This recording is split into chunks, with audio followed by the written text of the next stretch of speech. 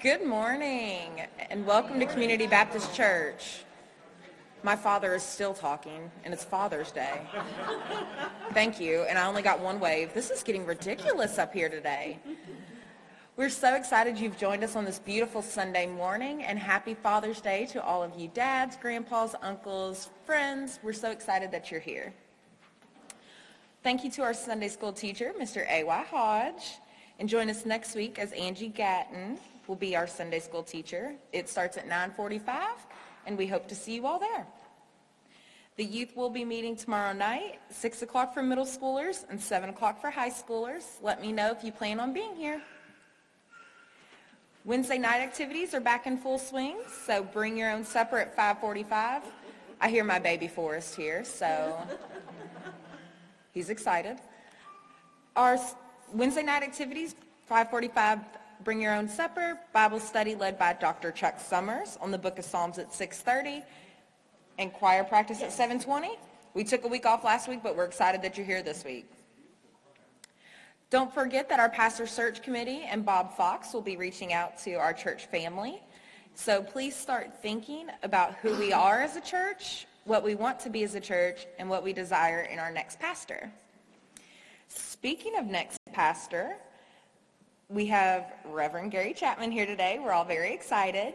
And next week, I remember Mary Rice saying this years ago. There she is.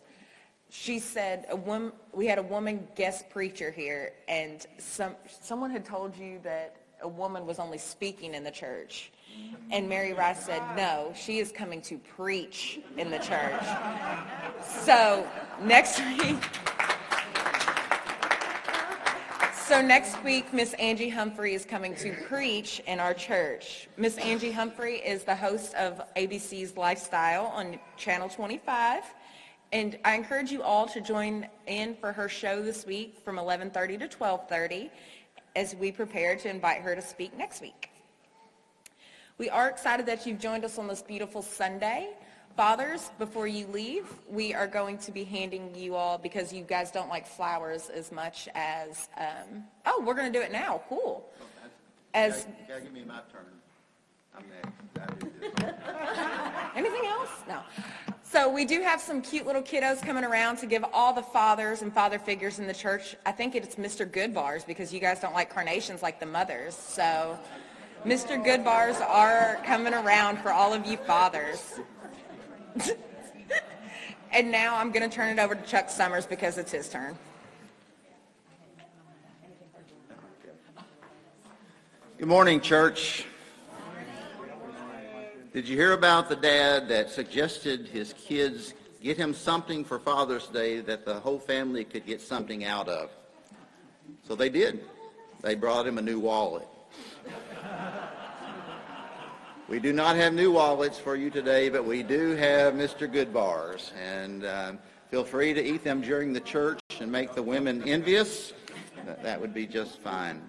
I've got a couple of things I want to bring to your attention and tell you about. One's a prayer request. Ralph Reisinger, Sandy's husband, fell earlier this week and broke his back. He has been in the hospital since Wednesday. Got word from Sandy this morning that he went into AFib this morning, and so they have moved him to a cardiac unit. So we need to very much be in prayer for Ralph and Sandy. I want to say a special thank you to those who represented Community Baptist Church this past week in the extreme build in McCreary County, Kentucky. In the hot weather, Mike and Linda Suggs and Kyle and Sybil Keach represented our church, and I think you ought to give them a round of applause for that.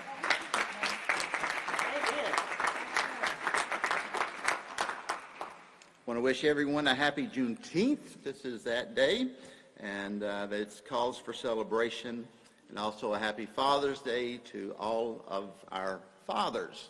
I hope you have a wonderful day if you're a father, and that you get honored and recognized and appreciated.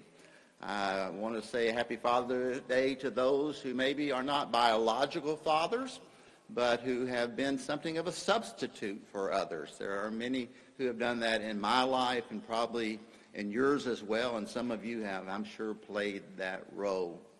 I want to remind you that Father's Day is not necessarily a happy day for everyone. Many of us, including myself, have lost our fathers, and they're no longer here, and this is kind of a sad day.